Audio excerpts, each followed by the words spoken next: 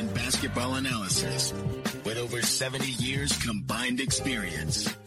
This is the Bob Ryan and Jeff Goodman podcast. NBA, some college, a little bit of everything. You know, what can I say? But it wasn't going to happen here with him. I was okay with it because it wasn't about talent, I didn't think. All right, let's get right to it. Bob Ryan is back from Transy. It's Transy, Jeff Goodman, I was told. Transy, which is somewhere in Kentucky.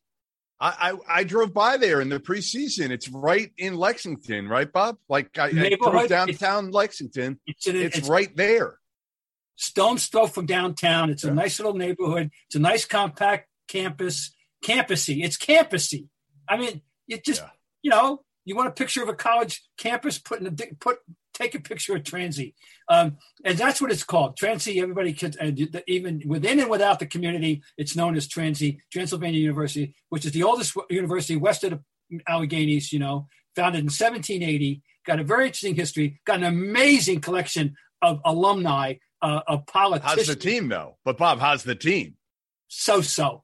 They were 8-5 when I saw them. They lost to the first place team in the Heartland Conference, Hanover. They were behind 17-1 to start, and they dug themselves out of the hole. And I got it down to about.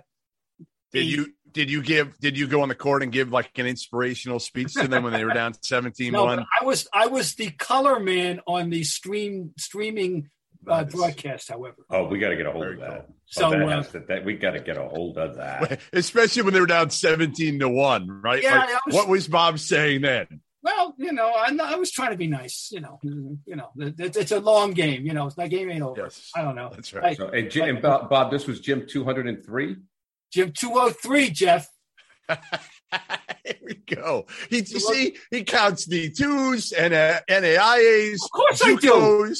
It doesn't matter. It's a venue for college basketball. That's what I got. 2 new ones this year. I got the second time at the new gym at High Point, the Kubain Center, which is fabulously over the top almost. And you got to come to Gonzaga with me next year. I love to. I know. Why didn't we do it? I was out there this year. I was just telling Gary, you know, he's asking me about where I haven't been. I said, I've only gotten most of the iconic places. The one great iconic place that I don't have is Oklahoma State, the Gallagher IBA. Yeah. I still want to go there. Yeah. But Gonzaga, you've sold me on. Have you been to Lubbock? Have you ever been to Lubbock? No. I may go this weekend. Texas, Chris Beard goes back to Texas Tech. It's going to be one of the best / worst environments you've ever seen because they despise him. When you leave Texas Tech to go to Texas, I mean, they absolutely hate him, even though he took him to a national title game. But all right, I know it's an NBA pod. If Bob Ryan and Jeff Goodman make a road trip, you have to document it. You got to make it into a Snapchat or something. No, we will. Well, I don't know how to do Snapchat, and I know Bob. We'll leave the Snapchatting to my 10-year-old will put it together for you. How about that? Coach Belichick would call it snap face. Snap face, exactly. Okay, guys, here we go. The Ryan Goodman pod, along with Tangways, brought to you by BetOnline. BetOnline has you covered with more props, odds, and lines than ever before. We are heading towards the springtime. And, of course, you get the basketball playoffs to look ahead to. NCAA season is heating up. BetOnline remains your number one spot for all the sports action this week. And check out the odds for the upcoming Transy game. Bob maybe can give you some insight on that. Head to our new updated desktop or mobile website to sign up today and receive 50% off. A welcome bonus on your first deposit. Just use the promo code CLNS50 to receive your bonus. BetOnline, where the game starts. Okay, well, we're going to start here. We got some work to do. I want to start with Chicago because now they have the injuries, and then this is going to dovetail into what Jeff wants to talk about with Grayson Allen.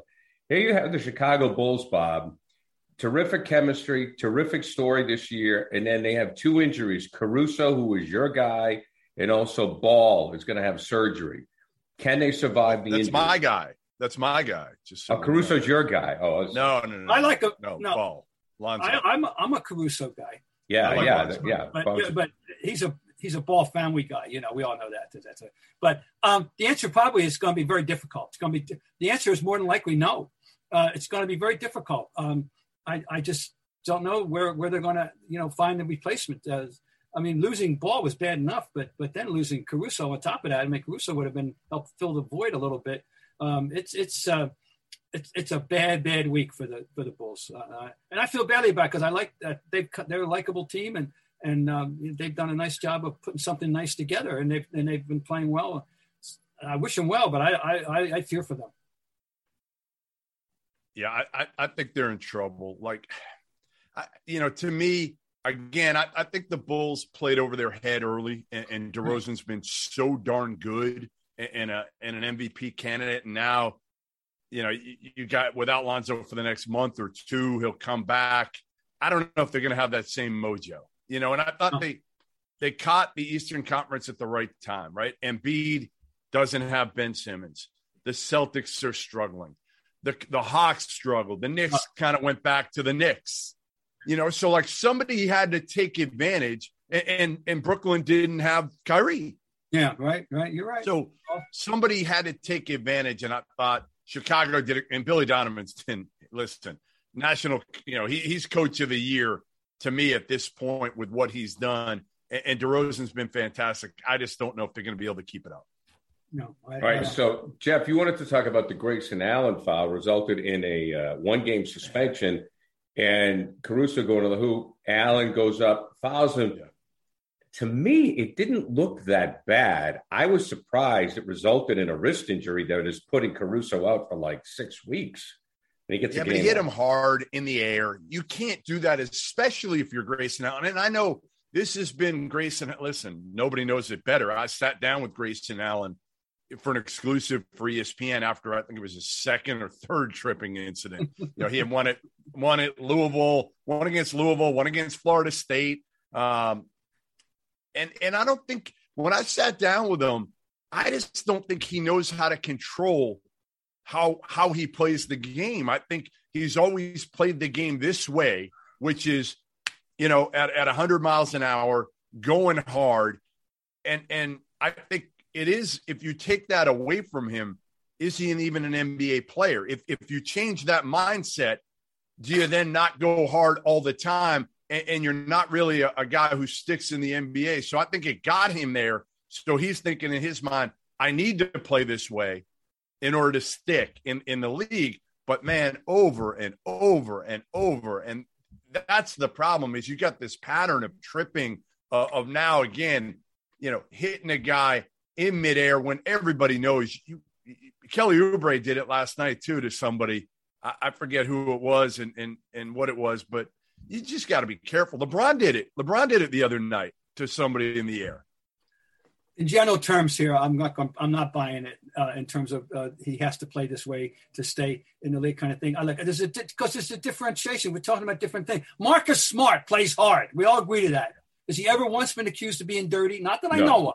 He's hard. He just flops. He just flops. Yeah, all right. That's don't do it. He's lucky he doesn't play when Dave Cowens is playing. I'll just tell you that. But that's another story for another day. But no, he plays hard, and there are other guys who we can identify who play hard and but never been accused of being dirty. There's something I don't know how Grayson Allen is wired. That whole thing in college, it made zero sense to me. No sense to me whatsoever. And it's been a while since we heard from him, in terms of he's been clean. His slate's been, I guess it's been clean, right? And it just so happens it's Grayson Allen. Whoever did this, it was a bad thing, though. I think it was a very treacherous thing for him to do. So you don't think it was a reputation thing? Whoever made that foul was getting a game? Yeah, well, that's a very good question. I don't know for sure, but I think odds are yes. I think the odds are, but it's not. I can't guarantee that. If it was a reputation thing, he would have got more than a game. See, I felt like, again, and they shouldn't. Like, nothing he did in college should have any effect on what you're doing to him in the NBA. He wasn't a repeat offender or anything like that. Like, college, different situation completely. But, again, you just look at it, and at some point, is somebody just going to go after him in the NBA and just pop him next time he does this stuff? Because it's just been over and over, and he has that reputation. And he's kind of that guy that at Duke, he was like the next JJ Redick in terms of the guy that everybody loved to hate, right? It was Leitner, Redick, And then it's always kind of the white guy at Duke, but I don't think there had been one at that level until Grayson started tripping dudes left and right. Right. No, it's an unusual phenomenon, the whole Dookie thing anyway, starting with Laettner. But no, it's he's actually been good, though. As an NBA player, he's actually been a solid NBA, probably better than I thought he'd be in the league. Hey, listen, our first exposure, everybody's first exposure to him, of course, was that NCAA final game. When he absolutely, for most of us, came out of nowhere to win that game, win a championship for them. Everybody. And then he became Mr. The notorious Grayson Allen, the night tripper and day tripper. He was day tripper, night tripper, weekend tripper. He was all kinds of tripper. And all right, I had to do that. And but look, the act. There's no defense for that, no matter who did it. Okay, and it's one of the interesting things about sports always when something like that happens, because it really pertains to hockey more than anything, which is how biblical do you want to get with the punishment? In other words, eye for an eye. If I'm out 5 games, you got to be out 5 games. In this case, it's going to be 6 weeks maybe versus 1 game. It doesn't seem quite fair somehow. That's the case. I mean, now the Bulls lost Patrick Williams early in the year, right? Maybe even the preseason, but right early in the year, and he was a starter. Then you're without Lonzo, and now you're without Caruso. That's 3 of your top 8 guys or so. It's going to be awful hard to overcome. Yeah, I mean, if they can do it, wow. But, at this point, if you're the Bulls, you're playing for matchup as much as anything and playing to get healthy when it matters most in the playoffs. But, I guess, who do you want to stay away from? I guess in the second round, does it matter if you play Brooklyn or Milwaukee? It's probably about the same, right?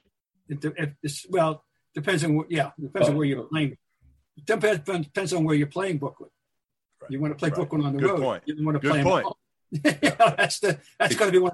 This is going to be one. I almost can't wait till we get to that point in the season to what we're going to be saying and watching and talking about and how that's going to play out with them in the playoffs, right?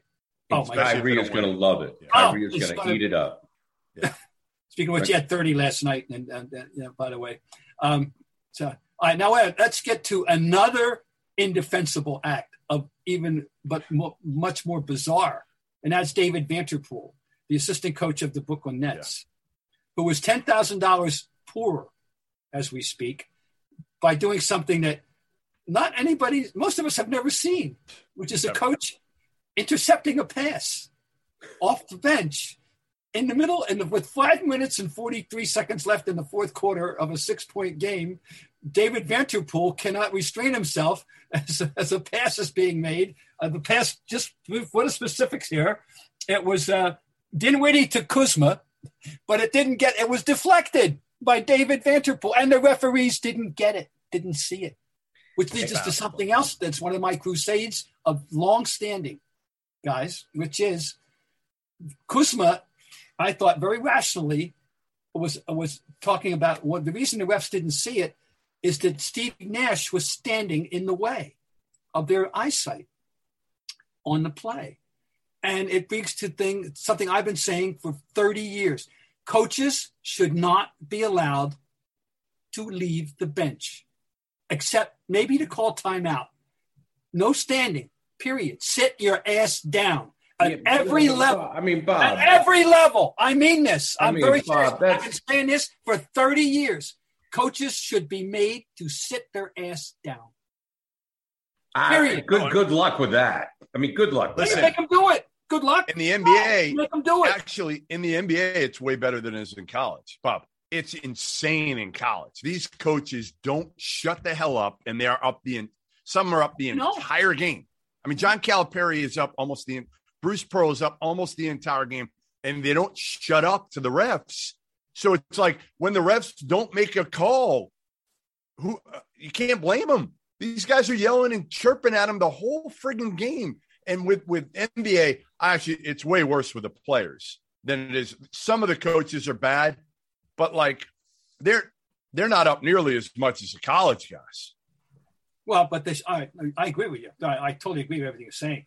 But this is this is something nobody ever talks about. And I'm one of my little obsessions, I've told you literally for 30, for maybe even 40 years, is coaches, should not. Yeah, but you know what? Coaches, number one, it's never going to happen because coaches will get less endorsements sitting on the bench. So that's the big problem right there. It's not good for the brand, Bob. It's not good for the brand. A brand that's hurting this year has been the LA Lakers, right? As we speak, they're a game under 500. They've moved up into 8th place in the West. You can't fire the players. And as we know, Antonio Davis has not worked out. So, Bob, Frankie Vogel, our former audio sound man of the Boston Celtics 100 years ago, is he going to get the whack? Is he going to get the axe, I should say? It's very possible, but the problem starts here with general manager James and the team he and his assistant Pelinka put together. And that's the issue. But he will. I think it's a fairly good chance he'll be the scapegoat sooner or later. Yeah, probably, but it's not going to solve anything. Well, that's the thing is all you're going to want to do, right? They've acquiesced to LeBron for whatever it is, right? Whatever he wants, he gets. And the moment he decides that he doesn't want Frank Vogel around anymore, they'll make a move. They'll bring in not another buddy, because I don't think Frank Vogel was like LeBron's buddy or anything, but I think he knew Vogel well enough, and he knew his reputation, that Vogel would be easy to deal with, would go along with most. And if you're Frank Vogel, you're out of a job, right? You're saying, like, whatever, if I got a chance to win the title, I'll go and play the game with LeBron. It doesn't matter. And if I can get, 3 years, that's probably a good run. 3 years with all the money Frank Vogel's made and gets an opportunity, to coach LeBron and have a chance, if everything goes right, to win titles every year. Obviously this year it's different. You got AD who's been hurt. I don't know if he wanted, to me, the problem was Russ. He just didn't fit. He didn't. Right. If you're going to bring in a third guy, it shouldn't have been Russell Westbrook. Well, when it gets down to where he is sitting on the bench for the last 4 minutes of a close game because the coach says, I had to put out the team that had the best chance to win the game. He doesn't guard at all. Like, that's what people don't get. Like, he puts all this effort and intensity into the offensive end of the game and end of the floor. But the dude doesn't guard at all. Like, his man could be all the way on the other side of the court. He has no idea half the time. So if you really want to win that bad, at some point, don't you say, I'm a freak athlete. I can guard. I can guard probably anybody I want if I put my mind to it. But there's been no pride in that end of the floor for Russ forever now. No, it's the problem with the Lakers. Anthony Davis hasn't been healthy since day one. Yeah, you add Anthony Davis, they're, instead of being 500, they're 10 games over 500. Honestly, a healthy Anthony Davis makes that much of a difference with the Lakers. Yeah, no, that right. There's that. But and we're not complaining. We're not talking about Frank Vogel's job being on the line or any of that. Maybe they're not the number 1 seed, but they're in that top 3 or 4 discussion, and nobody cares because everybody's just saying, hey, they need to turn it on. So to me, if they can get in, the only problem is you get in at that point, you haven't played together all year. And again, you still got that Russ issue where he doesn't fit in with LeBron and AD. You're talking about Russ. The whole triple-double thing took on a life of its own. Right. It was and became his entire identity in his mind, I'm sure, so we all love the fact that it was a big ballyhoo a couple of weeks ago when he finally had a game after 400 plus games we didn't have a turnover. And ever remember all the years I've watched and covered the league, I'll ever remember that ever becoming such an issue with anybody. 400 games and without a turnover, but before he finally had one. Well, you talk about the Lakers lacking chemistry, and I think one thing that we've seen this year has been the chemistry of Cleveland, the chemistry of Chicago. I think you could say that probably Phoenix has chemistry. Obviously, Golden State does, but that's I don't even have to mention that. But you take a look at chemistry right now with Cleveland, and that made me. I want to ask this question. I think this is right in Bob's wheelhouse. Bob, we talked about Cleveland last week. What is the best chemistry in a team that you've ever seen in the NBA? And you don't have to. I'm going to go for a season. Okay, for a season. It may very well. Well, the first thing that came to mind when I was the 70 Knicks, 69-70 Knicks, and that worked beautifully at both ends of the floor.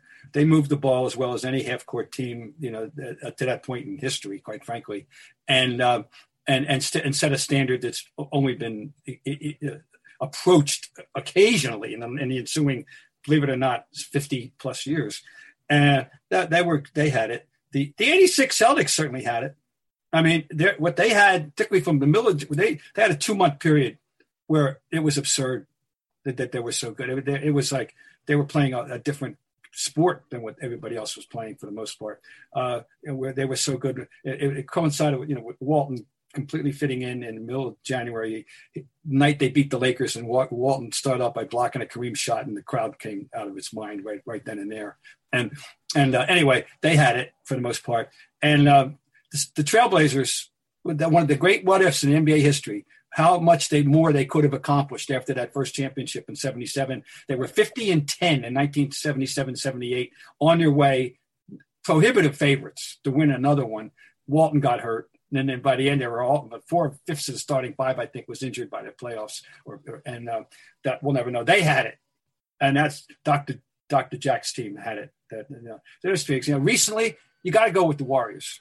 You got to go with what they've done. The Warriors, they're at their best over the last this run, which is now half a dozen years or more, and they got it back again this year. And they have to have Draymond Green out there, but to be to have it all work perfectly. But they're in the discussion. What about the how good were the Lakers teams in terms of chemistry? The teams with Magic and Worthy. Yeah. And I mean, I don't know what it's like them.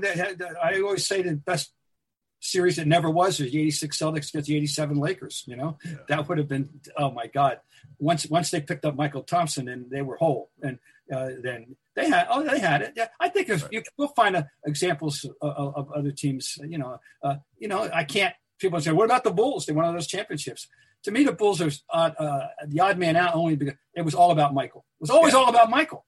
It was not about team. It was always all about Michael, and it which is a tribute to him. I mean, frankly, how great he was. Let's not ever forget how great he was, and in all these greatest GOAT discussions, but it was still all about him. You didn't think about the team as much as thought about Michael. But I always thought the 04 Pistons. Remember that? I mean, they came out of nowhere. Yeah, it did come out. For one season, Rasheed Wallace was a team guy. Well, that was he was a pickup. Yes, I know. And they needed it, and he's one of the more frustrating individuals in the history of the league. He should have been punching a first ballot ticket to the Hall of Fame, and he just so talented. And he just just didn't do what he should have done often enough, except set a standard for technical fouls. That right. But that's the one. He just left Memphis. He was on their staff, with Penny Hardaway and Larry Brown, and Rasheed left because he wouldn't get vaccinated. So that was it. They have Memphis is a team I forgot to mention with chemistry.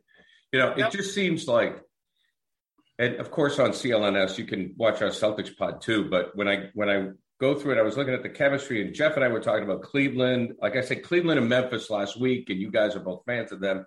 And I started to think, like if Tatum and Brown had what John Morant has in Memphis, or what Lonzo Ball, or Levine, who's coming back for Cleveland, had in Cleveland, what a different story that would be. Because the point is that you have Michael, and he's probably the exception to the rule. But other than that, all the other great championship teams had that chemistry, aside from the star, And right now you have two Celtics stars, and nothing else works. And if you took what Memphis has, or Cleveland has, or Chicago has, and put it with Brown and Tatum, it might be a different story, Jeff. Yeah, I mean, I'm just kind of looking at the teams ahead of them in the standings, and you're saying, like, all right, Miami's got the culture and the talent. Brooklyn's got the talent. We know that. The Bulls had a elite level pass first point guard. The Bucks have a superstar who's just as much of not about himself as there is in a really good point guard in Jrue Holiday. Those are your top 4 teams right now in the East. Charlotte's ahead of the Celtics right now. I know. They got a kid who can pass the hell out of the ball, right? Like, he just makes everybody better in LaMelo. The 2 outliers ahead of him, Cleveland, to me, the fact that Cleveland is ahead of the Celtics right now is a complete and utter embarrassment if you're a Boston Celtics fan or player. The fact that you can look down that roster and say they are 28-19 and we're 24-24 is a complete joke, because the Celtics, as we've mentioned, have 2 all-star caliber players. Jason Tatum went for 51 last night. Cleveland's got a bunch of like decent players. Most general fans of the NBA probably can't name a player on the Cavs right now. Yeah, you're right. Garland with maybe that after that. You're right. So something very good there is going on in that regard. There's no doubt. We can't argue with that. So, but, we talk about the stars in the league, and I just see, and there's no question that there are the stars. But one of the things that observing this league, I think there's kind of a shift right now, where I don't know what star. You still need a star to win the whole thing. No. You need the star, Jeff. Yeah. But I don't know if there's a person out there that can win a championship on their own the way Michael did. No, I thought LeBron was that guy. But I don't see anybody else. I don't even think the Freak can do it. He can't. I mean, he's got good complementary pieces that are actually better than we thought in Chris Middleton and Jrue Holiday. And they've got really good role players that are a whole hell of a lot better than, again, when you look down, I hate to go back to the Celtics, but that's the Celtics complementary pieces. They're Pat Connaughton, you take him on the Celtics any day of the week right now. Right? I mean, he'd be great for the Celtics. The Celtics have always had a Caruso. They don't have one. You know what I mean? They don't. The good Celtics teams always had a James Caruso. Posey, right? Even a James Posey. They don't have a great one for that. They don't have one. Go down the list. Gentlemen, it's always a pleasure. Bob, welcome back from Transy. Thank you. And I was just very happy to know that Bob had not only been to the University of Maine, Pitt, not once, Jeff Goodman, but twice. That's a haul. That is a haul. You know what it's going to say on Bob Ryan's gravestone? I don't want to be dark here. Gym rat. Yes. Gym rat. 203, but we got to get you next year when hopefully everything's a little bit easier to travel for us. Bob, we have to in the preseason set something for either. Shoot, we could do 4 days and hit Stillwater on the way to Spokane. That's a reality show. That Goodman and Ryan, that is a reality show. Planes, trains, automobiles, and gymnasiums. Okay, guys. See you later.